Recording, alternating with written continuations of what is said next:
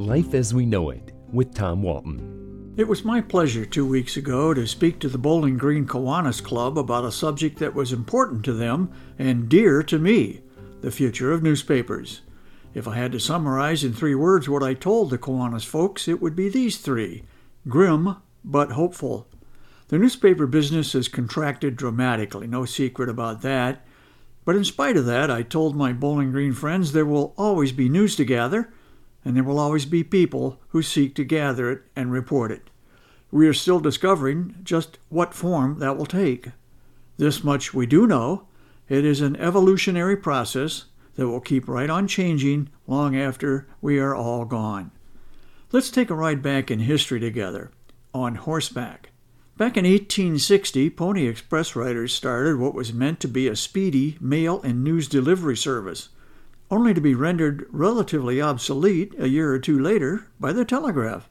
Think about that. Today we marvel at the rapid pace of advances in technology. But guess what? It was happening during the Civil War. I would imagine that the emergence of the telegraph must have seemed just as amazing at the time as smartphones are today.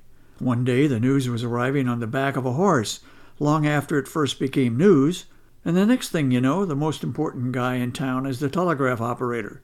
The point is, the delivery of news did not stop. Thanks to the telegraph, it just got faster. It continues to this day. Print journalism has been diminished by it, a crisis worsened by the global pandemic. Just since the pandemic began, more than 300 daily newspapers in this country have closed, and some 6,000 journalists have lost their jobs.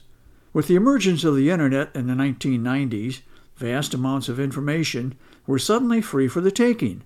Most newspapers, not wanting to be left behind, started websites in which they essentially gave away their most valuable commodity, their content.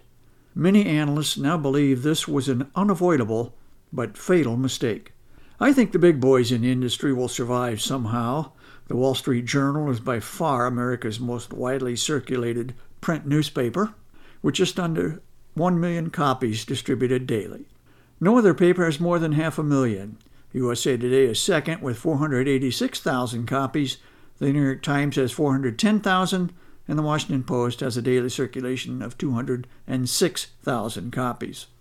Smaller metro newspapers like The Blade that have reacted and adapted with electronic versions of themselves will also survive. The Blade's e-edition is an exact copy of the print edition, and it has proven quite popular with subscribers. It is familiar and it is immediate. It's all about speed, it seems, but for me, content should always come first. It doesn't matter how fast we get the news to you if we get it wrong. So it's a new world in the news business, far different from the business I remember when I started in the 1960s.